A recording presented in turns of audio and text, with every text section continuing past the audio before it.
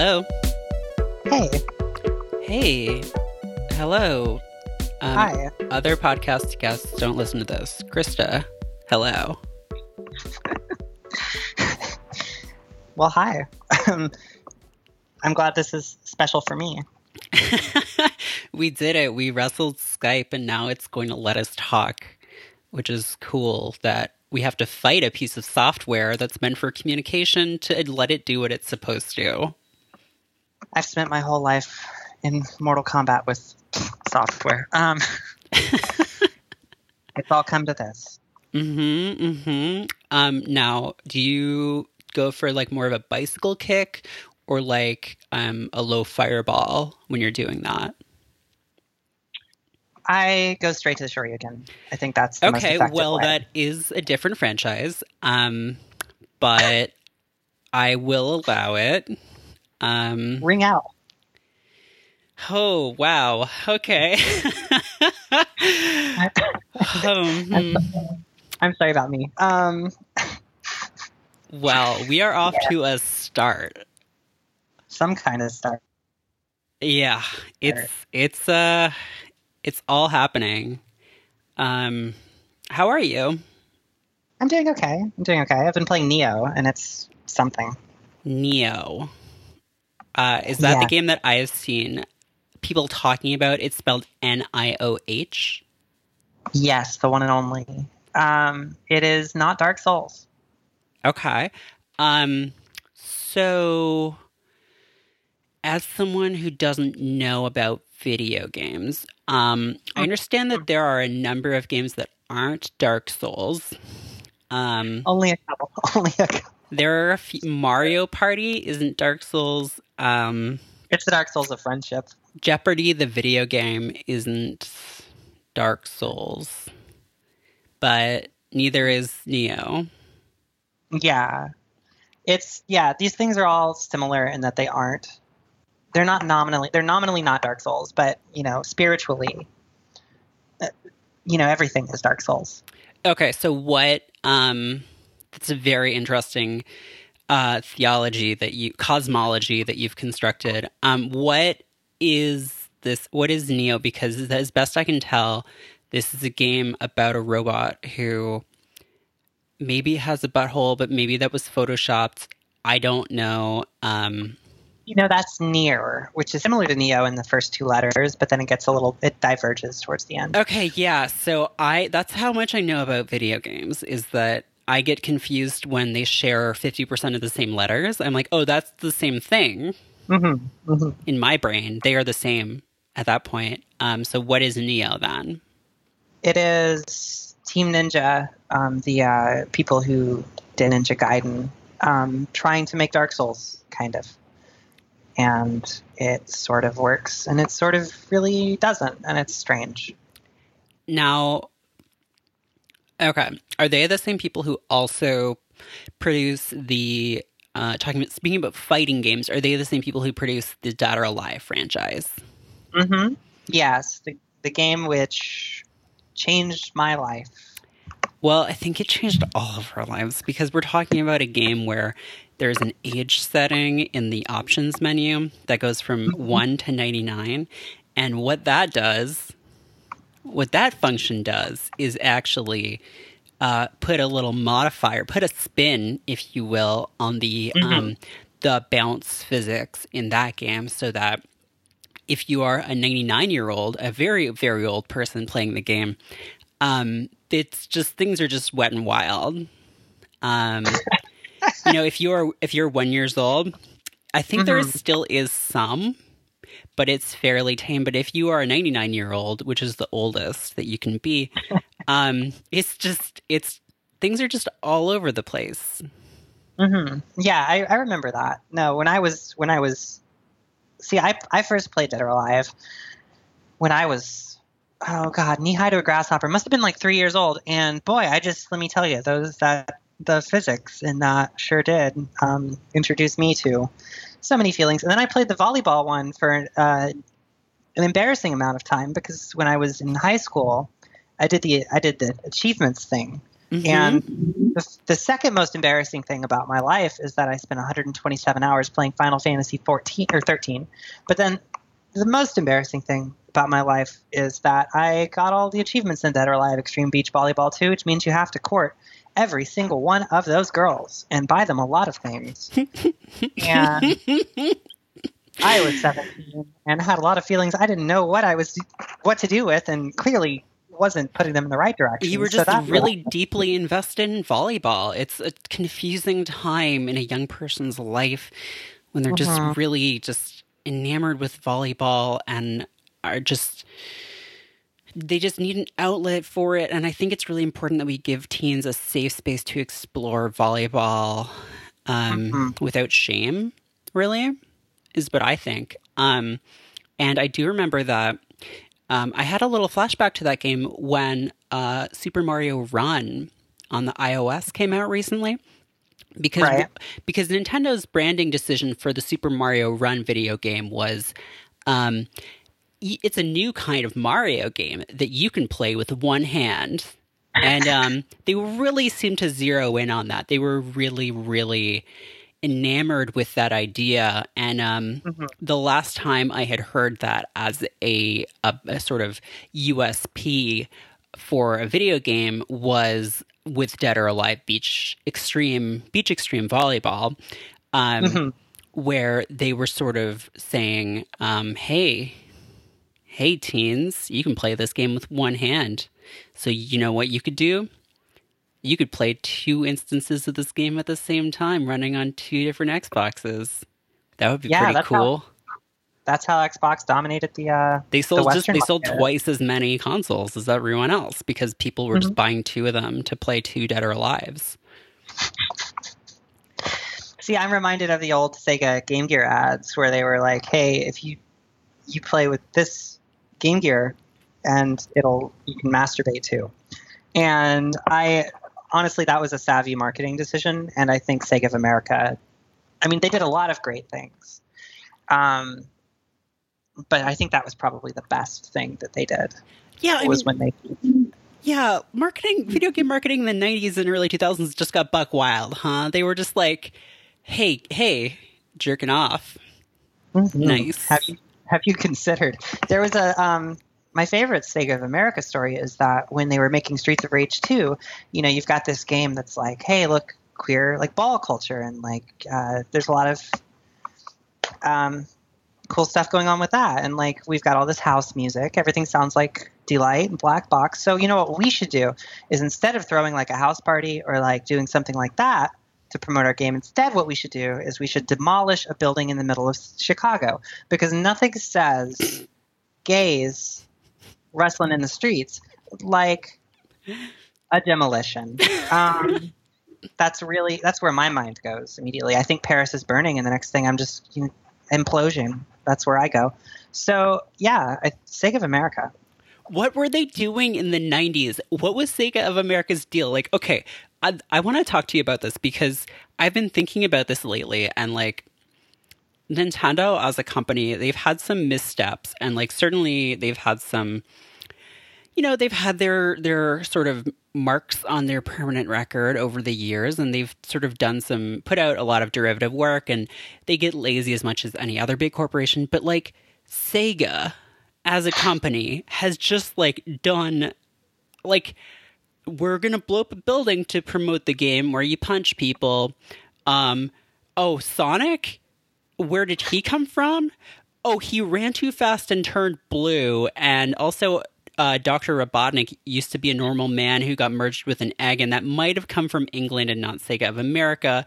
But the point stands, right? They're just sort of like, whatever, we're just going to make stuff up. We're just going to do whatever. Yeah, you're going to get me going off. Go. This is actually like my big point of frustration with Sega.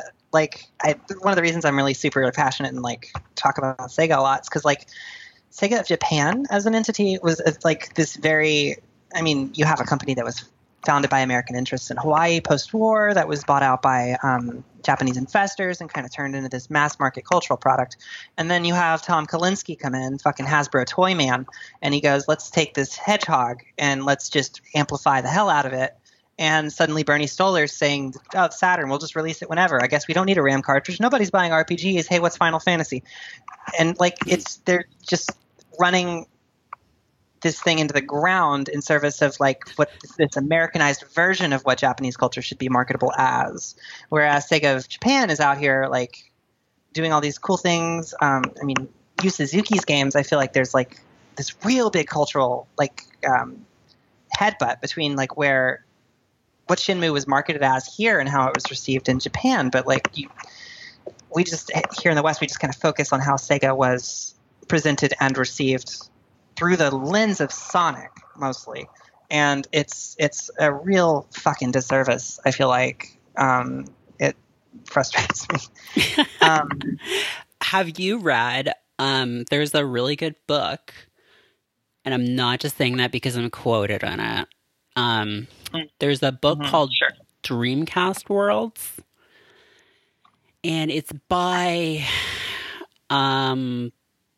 I don't remember his name, but it's about the history of the Dreamcast, and it's like an actor network theory analysis of the Dreamcast and how it happened, and like just all of the kind of like technical and also like corporate factors that went into it, and basically why it became this weird mutant disaster for Sega. I've heard of this. I have not read it. It's a good book. I need to. But the Dreamcast is such a weird thing. It's so blatantly obvious that is a machine designed specifically to play Shenmue that like Yu Suzuki really just devised it the way he wanted it to because the Saturn couldn't. And then the whole like the way Sega restructured their entire company to basically build these artist collectives around like United Game Artists over here doing Rez and Space Channel 5. You got like Smilebit, AM2, Sonic Team, like just off in their own little corners doing weird shit. And then Sega just figuring out a way to market it sometimes well. Sometimes they made a maraca set that cost $100. Hey, what if we made a game that you needed a peripheral for that was not useful for and like that was such a one-to-one representation of the object it was meant to portray that there was no possible way it could be applicable to any other game that wasn't about a monkey shaking maracas. Also, what if we made a game where what if we made a microphone and mostly what the microphone is for is talking to a fish with a man's head, and that's what you use that for? See, like on its face, that is so blatantly ridiculous. Also, the fishing controller does work with Virtua Tennis. Take that, Nintendo. You can swing it around, but I do actually. The main thing I'm really excited about the Switch for is like the promise of that again, because there's something really magical about like how the Dreamcast controller is basically just this modular entity that you can just turn it. I'm playing a fishing game now. Now I have this weird thing. Okay, put that away. I guess I'm going to play Quake 3 online, or not Quake 3, Alien Front online, and I have a microphone now so I can talk to people. Like it's such a fluid relationship with the device that you have, and I think there's something really kind of special and like magical about that. But it is weird. No, it is special. Like, I mean, I've owned 2 Dreamcasts, and if I'm ever buy another video game console, I will likely own a 3rd Dreamcast. It was such a weird console because, and the book covers some of this, but it was like sort of emerging in like, you know, consumer internet access was becoming kind of a pretty big deal. And so it has like online connectivity that you can use to like download a Santa costume for Sonic or like play Phantasy Star Online. But the internet was such a novelty still. And like, yeah, it has these weird memory cards that are like Tamagotchis with these Sonic characters on them. It was just a weird, wild time, the early 2000s. Yeah, and Limp Bizkit was, you know. Yeah, Fred Durst was kicking your ass whenever you were playing Choo Choo Rocket. Fred Durst was just like wrecking your shit on the other end of the phone line. Yeah, I heard actually when they took down the iOS port of Choo Choo Rocket, Fred Durst was personally he filed grievances. Yeah, well, he was on all the leaderboards. Yeah. So I can understand that. I mean, it's like that Seinfeld episode where George wants to rescue the Frogger machine. Mm-hmm. He filed a court order for a name change to change his name to Fred First, and I've been there, and I know how much that can suck. So I feel for it. Yeah, I mean, I've made this joke before, and it's very hacky, and I know other people have sort of picked up on this too. But I feel like they were really ahead of their time. Like, in Rolling, are you familiar with that particular work? The song "Rollin'," I believe it's "Rollin" with an apostrophe by Rollin' with an apostrophe. No, I'm not familiar with much of it. Well, there is a line. You're not familiar with their oeuvre. Okay, well, there is a line where they say, "Hey, ladies, fellas, and the people who don't give a fuck."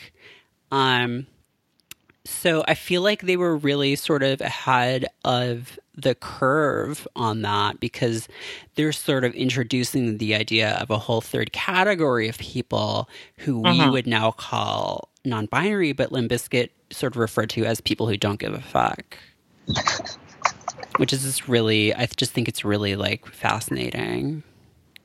That is really on the point. Yeah, it is. I'd never thought of Limp Bizkit as gender revolutionaries until now, but you've really opened my eyes. But where does Hoobastank fall on this? Oh, that is a very good question that I haven't. I mean, my dissertation is really more just sort of focused on Limp Bizkit, and when it gets expanded into a book, it will cover the full range of post grunge and new metal. Now, Hoobastank, what are their hits? I honestly, do they have hits? They've got The Reason. I'm looking this up now. They've got The Reason. I remember that. Mm-hmm. What was The Reason? Why did they? I'm going to look that up right now. Hoobastank, what was The Reason?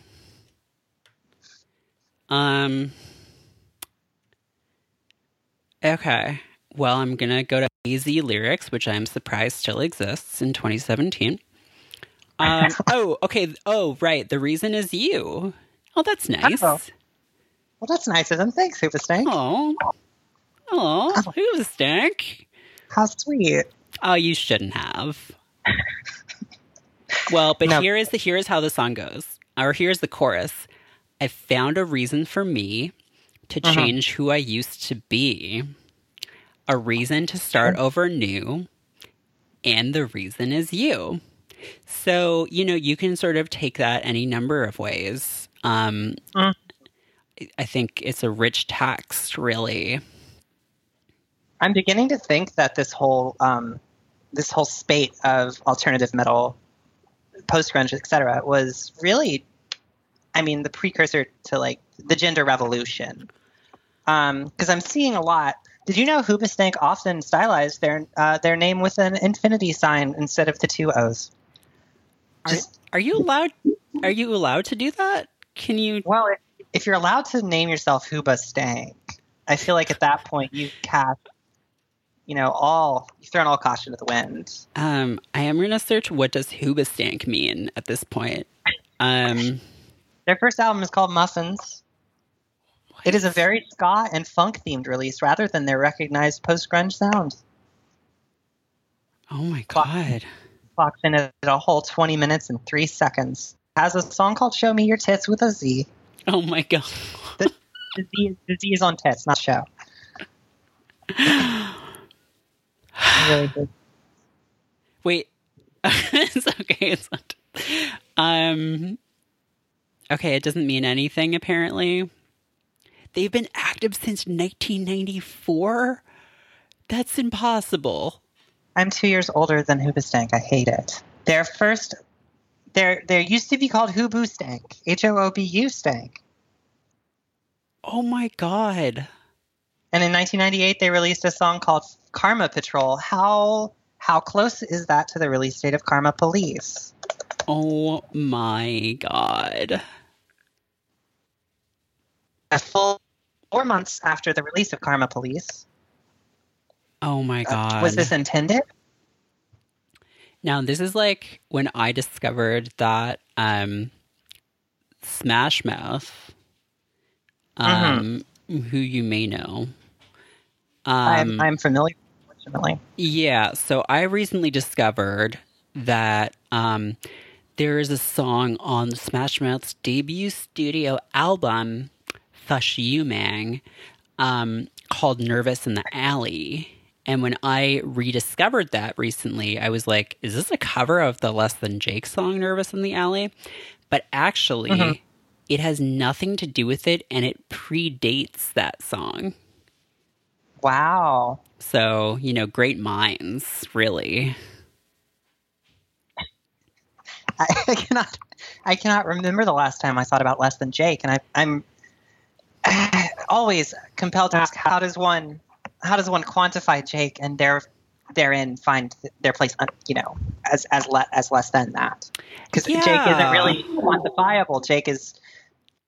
It's not.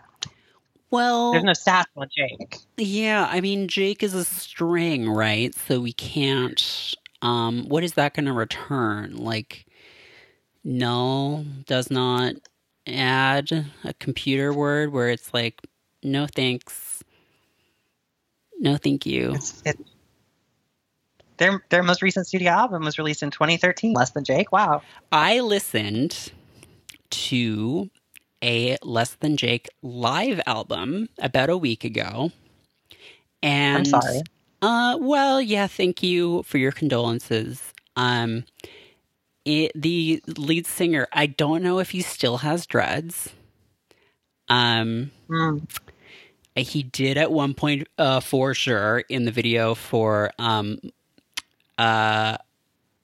don't know, My Own Worst Enemy. Is that the name of that song? It's something like that. I think I'm sure all that.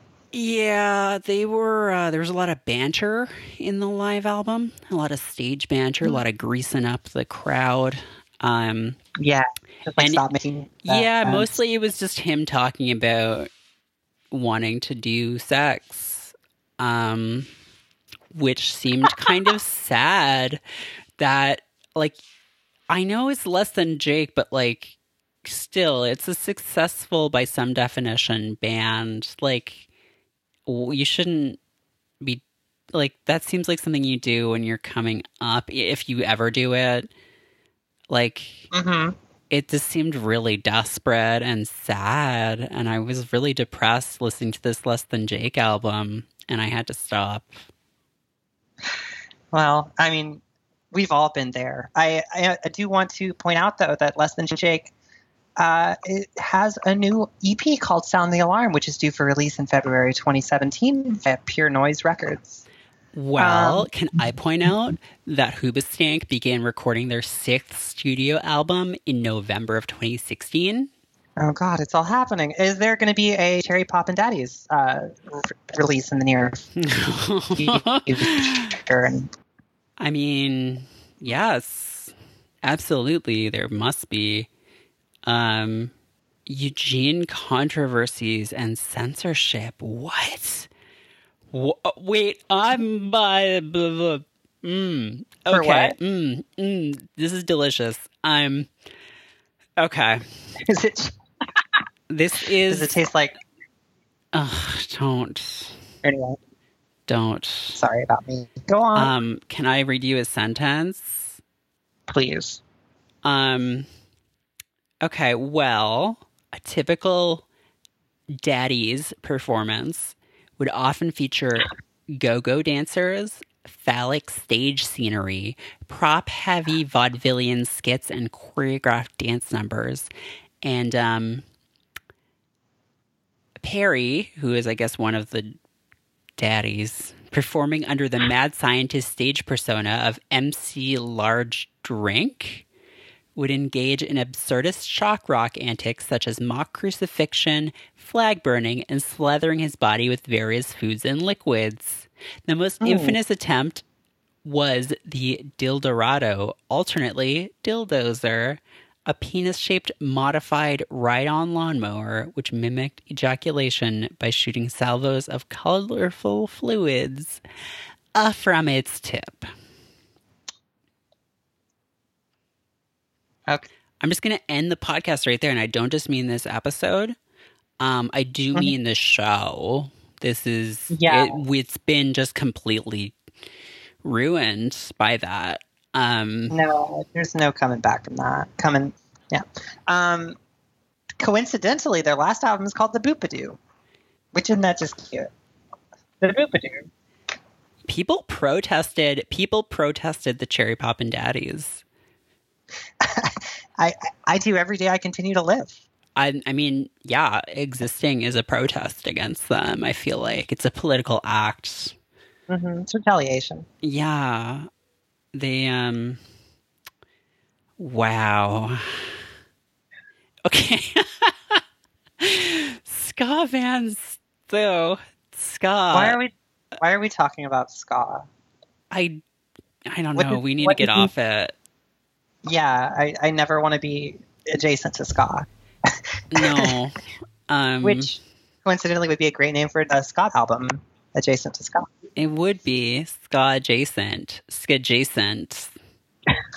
Now I am looking at my mentions right now, and oh no.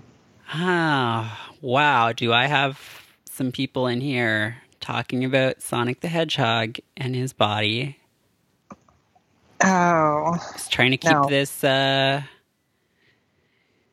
keep this PG, trying to just talk about how Sonic is a Christ figure because he came back from being not alive to being alive again. And he saved us from Iblis. Yeah. That was the one. I do know the full plot of Sonic 06, so yeah, I mean, I have read my scriptures. Sure. I don't know about you. Your daily devotions. Well, another fun achievement. The third most embarrassing thing about my life is that for achievements, I did play through Sonic 06 and 100% it, but I was loaning it gets worse. I was loaning my Xbox Live. I was loaning my Xbox Live to a friend so that they could piggyback. It was a whole... Anyway, so I was offline when I finally 100%ed Sonic 06, and then when I got my Xbox Live back, it sure did not register that last achievement. So I ultimately 100%ed Sonic 06 twice. And then, for a charity stream last November, I sure did play Sonic 06 for 24 hours on stream. So I'm intimately familiar with that particular piece of software. Positively intimate. Now for people who aren't as intimately aware, I guess what I would say about that game is that, you know Sonic the Hedgehog, he's blue, he runs into robots, he fights a man who looks like an egg. Well, this game was the 15th anniversary. It was 2006, 91. It adds up. 15. Yeah, it was the 15th anniversary of Sonic the Hedgehog's birth. And Sega was like, we want a new game to really just like redefine Sonic. And they were like, yeah, let's do it. And then Sega's like, it has to be done by this year. And they're like, okay. And then they were like, hey, are we going to get it out by this year? And they're like, yeah, here it is. And it's a really interesting mess because just on a fundamental level, it doesn't work. Like as a video game product, it is broken in so many ways. Like basic functionality isn't implemented. Objects you'd expect to be solid aren't, or like things you expect to be able to do, you cannot. And it's this huge sprawling mess that they tried to make so expansive and huge and introduce so many different narrative and gameplay elements, and none of them really worked. And also Sonic gets killed and comes back to life when a human woman kisses him. And I really want to underline that point that a human woman does in fact kiss Sonic the Hedgehog on the mouth with her mouth part, and then he is not dead anymore.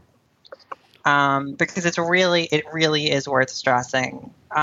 There's another great thing about Sonic the Hedgehog 2006, which is that at one point in the game, they just decided that they didn't want to take out, or they forgot to take out a point where a voice actor flubs their line.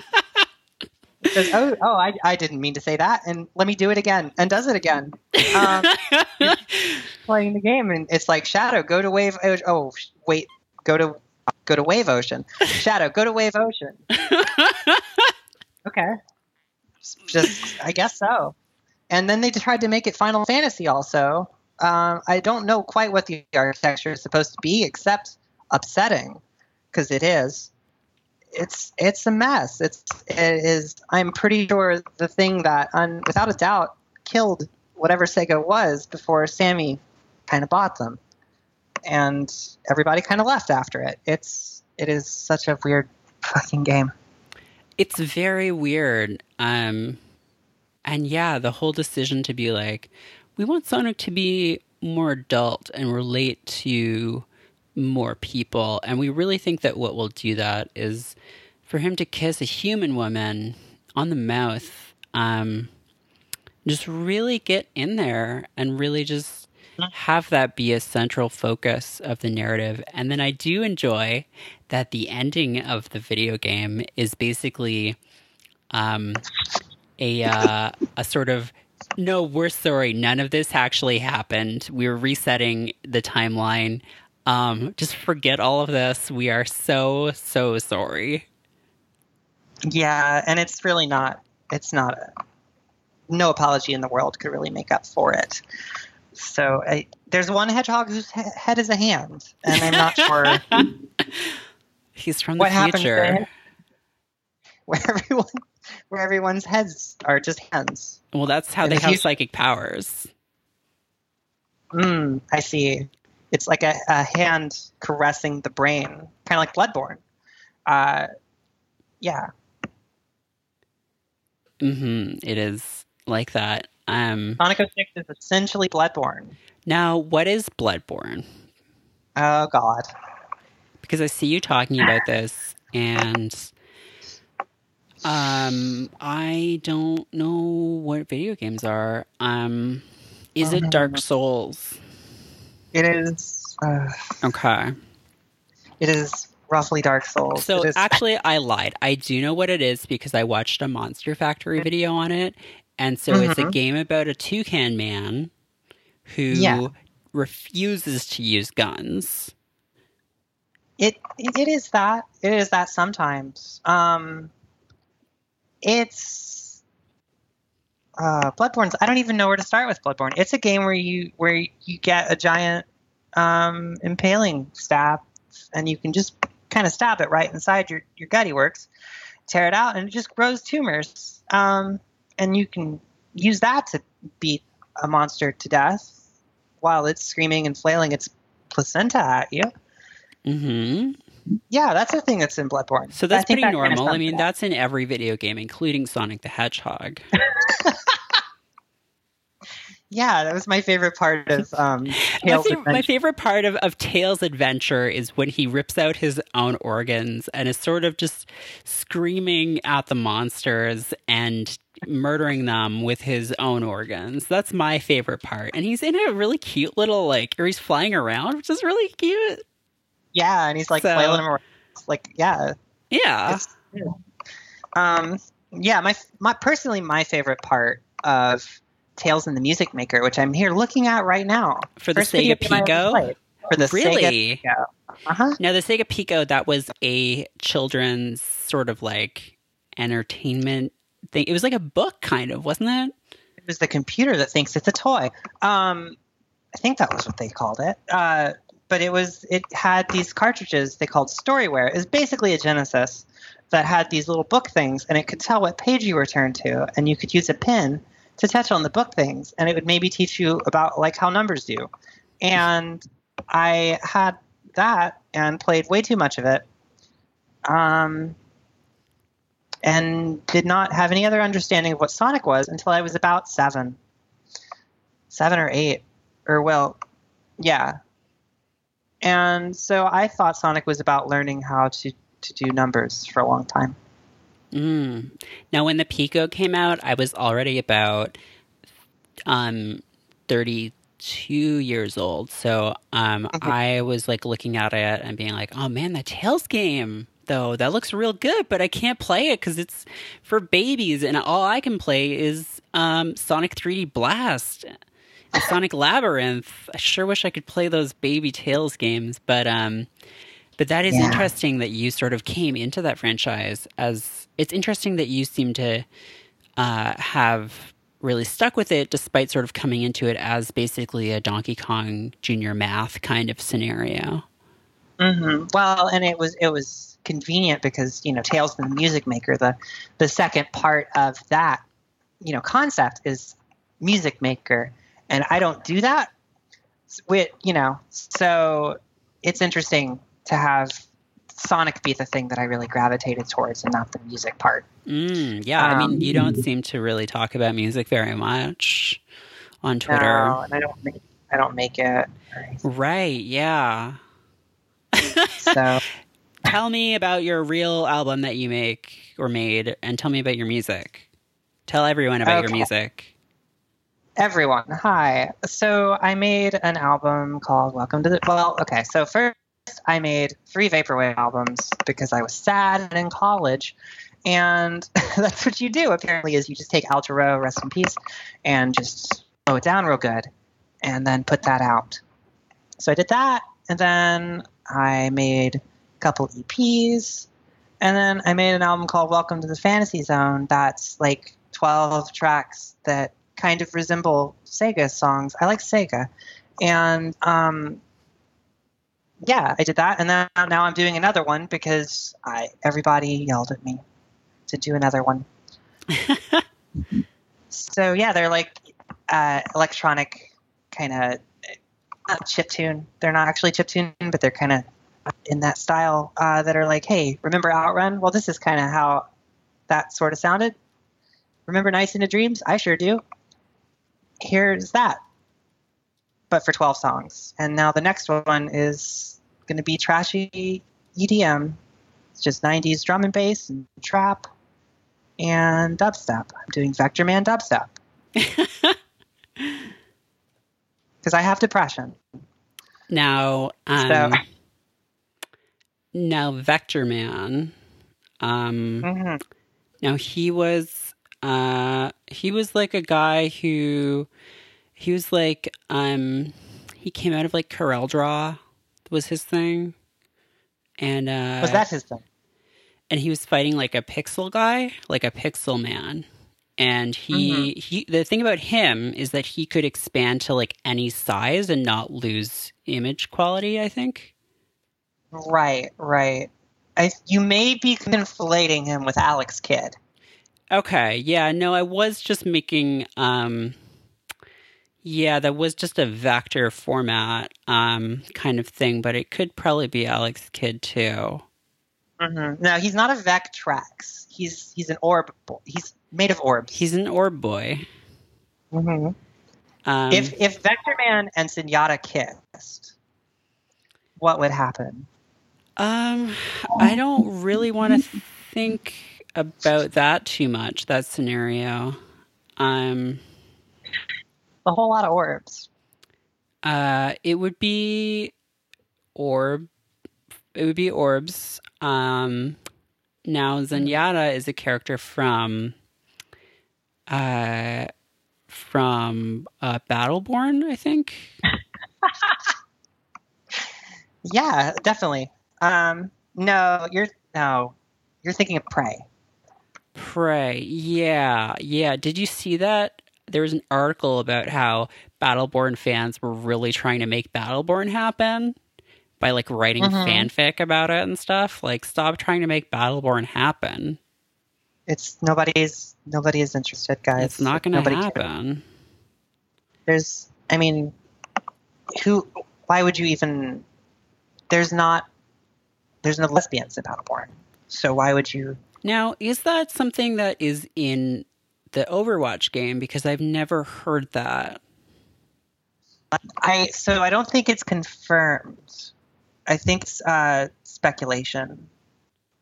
But there are, in fact, lesbians in Overwatch. But I wouldn't know. I don't play Overwatch because somebody yelled at me once on it, and it made me really upset. And I uninstalled it.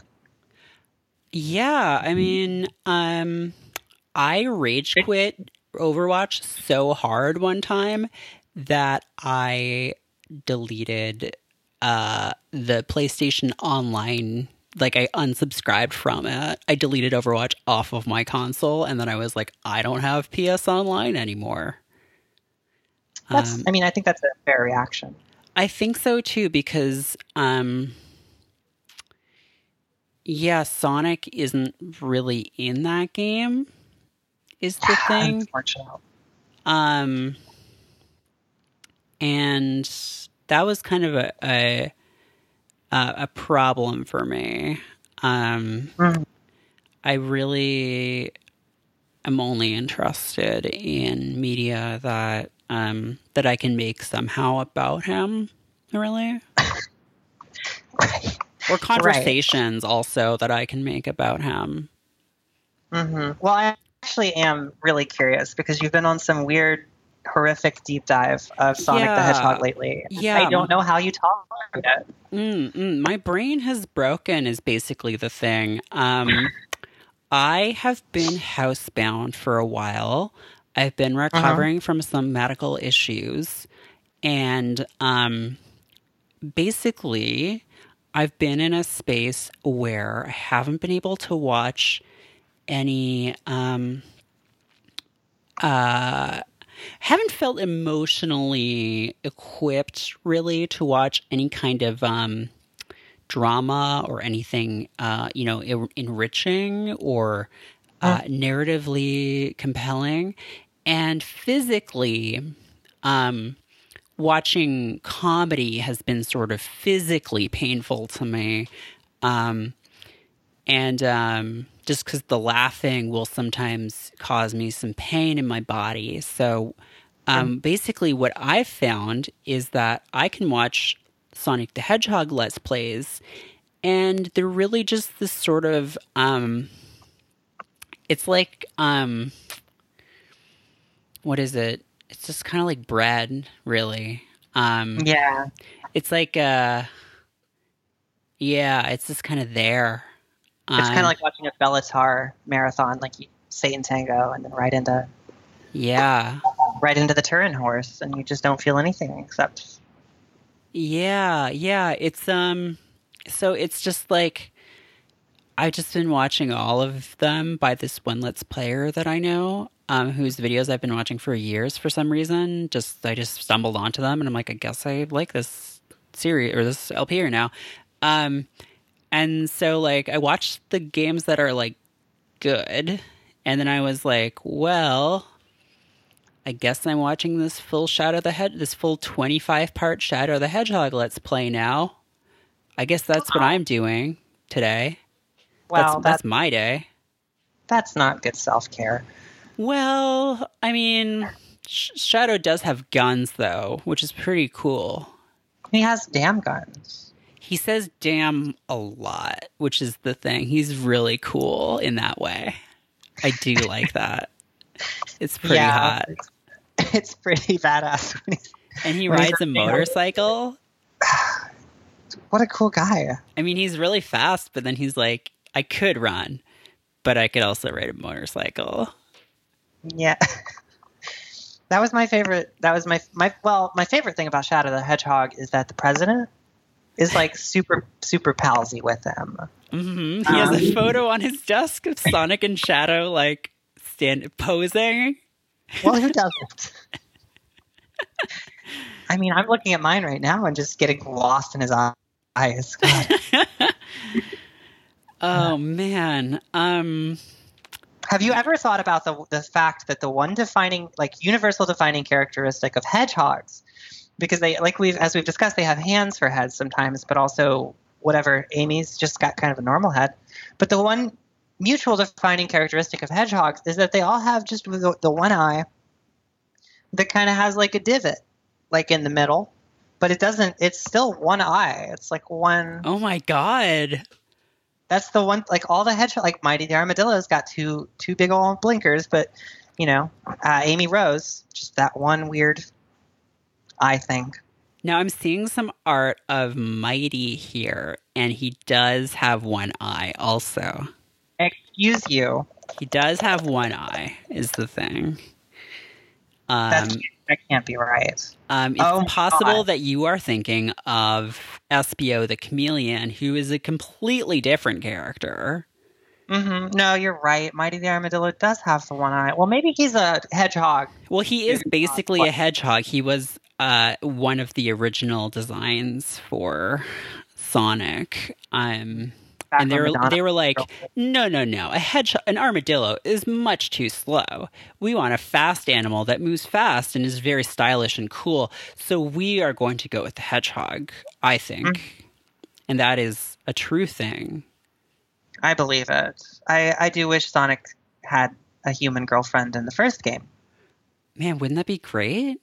Yeah, I mean, that's what they were doing from the beginning. If you really think about it, Sonic 06 is a return to the character's roots because he's got a human girlfriend and also is in a band with an alligator. Yeah, I do like that. Find the computer room. Oh, God. Find the computer room. I don't want to think about the computer room. God, Sonic is bad. Sonic is really bad, which is what is really fascinating to me about him. Because here's the thing. Mario is also bad. And, like, there are so many examples of cash-in Mario games that have just been terrible. New Super Mario Brothers, a lot of the Mario Party games, a lot of the sports games, they're just all, like, basically anything that isn't, like, a core franchise game. And even those, you could argue, are pretty, like, samey after a while. But, like, from any number of perspectives, they're bad. They're bad games made by a company that cynically, or that knows that it can just make money by putting Mario on something. But it's in a really predictable kind of way. Like, obviously a corporation would be as lazy as possible and put Mario on some bad baseball game. Like, sure, I expect that, but like Sega is just like, what if Sonic had a human girlfriend? Or what if the Sonic's rival hedgehog had guns and drove a motorcycle and killed Dr. Robotnik? These are all really good ideas that we have. And we're just going to throw some games out there. And like, they're bad, but in this really bizarre, unexpected way. Yeah, even when they're like marginally good. Like, I think Sonic Colors is the one that people always gravitate towards. It's like, oh, they made a good Sonic game. It's not. But, like, he has alien friends who give him weird power. Like, why does he, like, Sonic Unleashed is pretty okay, but why does he have a little dog So what if, here's my new idea for a Sonic game. What if Sonic turns into a werewolf? But we call it a werehog, even though were means man. So he's a man-hog. How would that be? That would be great, I think. We should do that for sure. It's a really good idea. And what if he went around, like, cartoon, like Tex Avery cartoon versions of America and Kenya? Mm-hmm. That would be really cool, I think.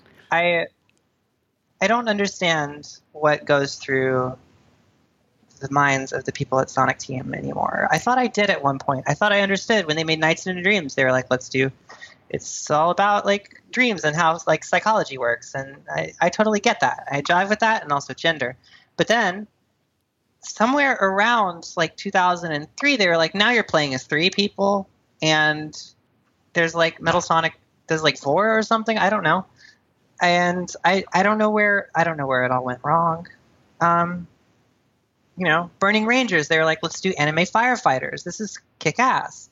We'll set it to Jamiroquai. This is everything that you could possibly want. But now he's racing against birds. And I don't know where it all went wrong.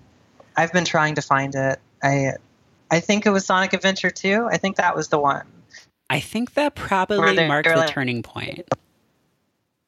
Here's a busty bat. I don't know, guys. This is all we got. Hamana. Yeah. You've seen that video, right? Which one? Oh, I think you know what one I'm talking about. We were just talking about Rouge the Bat. Oh, God.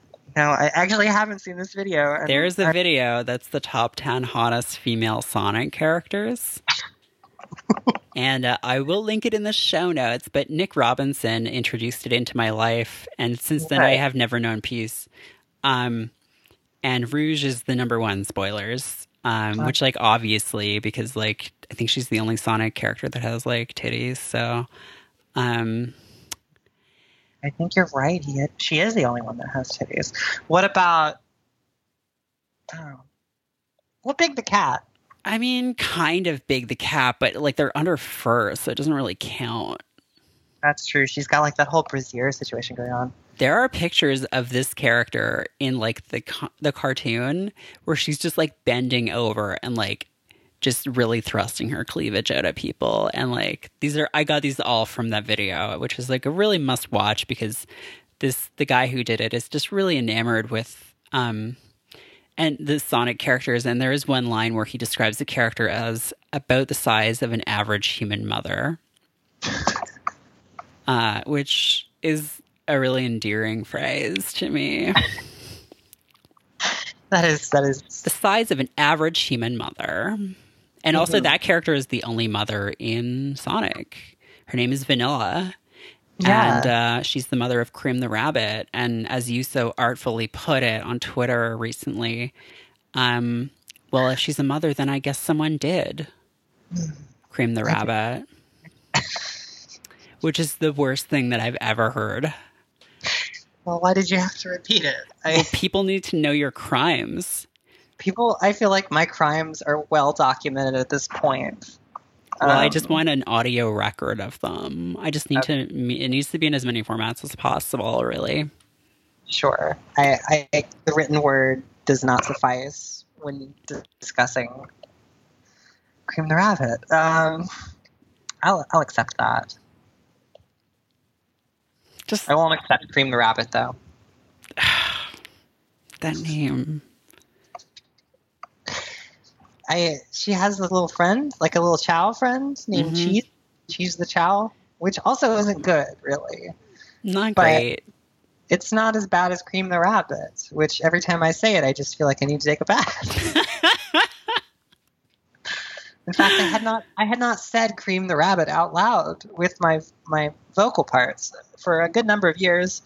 And, like, the dread is creeping up on me. Well, I tricked you. It's like that guy, it's like that Justice League character where if I can trick you into saying Cream the Rabbit out loud, then you have to return to your home dimension.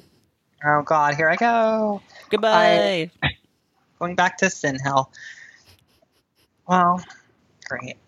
Well, maybe that's a good place to wrap up then. All right. Well, we're going to wrap up with Cream the Rabbit. Oh my God, we're ending on such a fucking note. But I guess, like, the whole episode is just this fucking jazz of these notes. We've really just hit them all.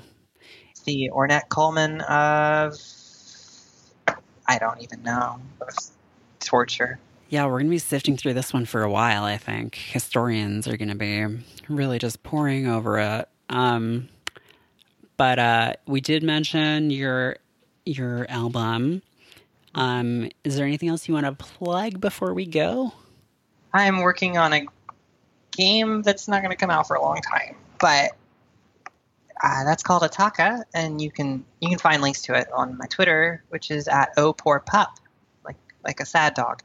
And yeah, I don't really have anything else to plug. That's about it. Awesome. Cool. Well, thank you for coming on, and I'm very sorry about the entire experience. It's fine. I sort of expected this.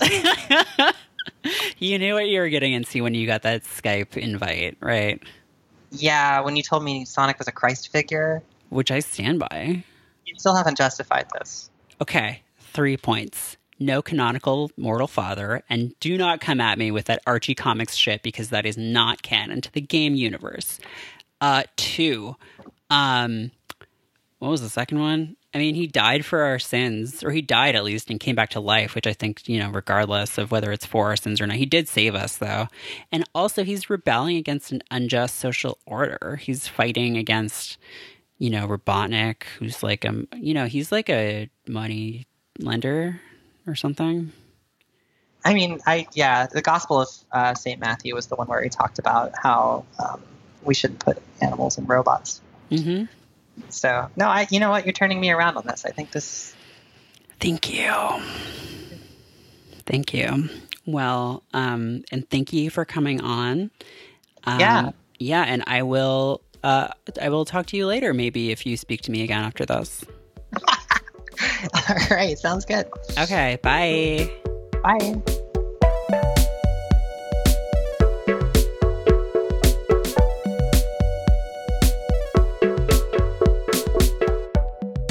Woodland Secrets is hosted by Merritt K and produced and edited by me, Nick Bravo.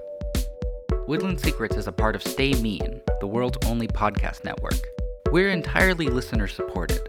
If you enjoy the show, please consider becoming a patron of Stay Mean at woodlandsecrets.co/support. For as little as $3 a month, you'll get access to a monthly newsletter and frequent bonus episodes of our shows. If you'd like to have a message read on the show, head to woodlandsecrets.co/messages. You can help people find out about the show. Please mention us on Twitter. We're at Woodland Podcast and at Stay Mean Co. Or rate and review us in iTunes. We really appreciate it. Thanks for listening.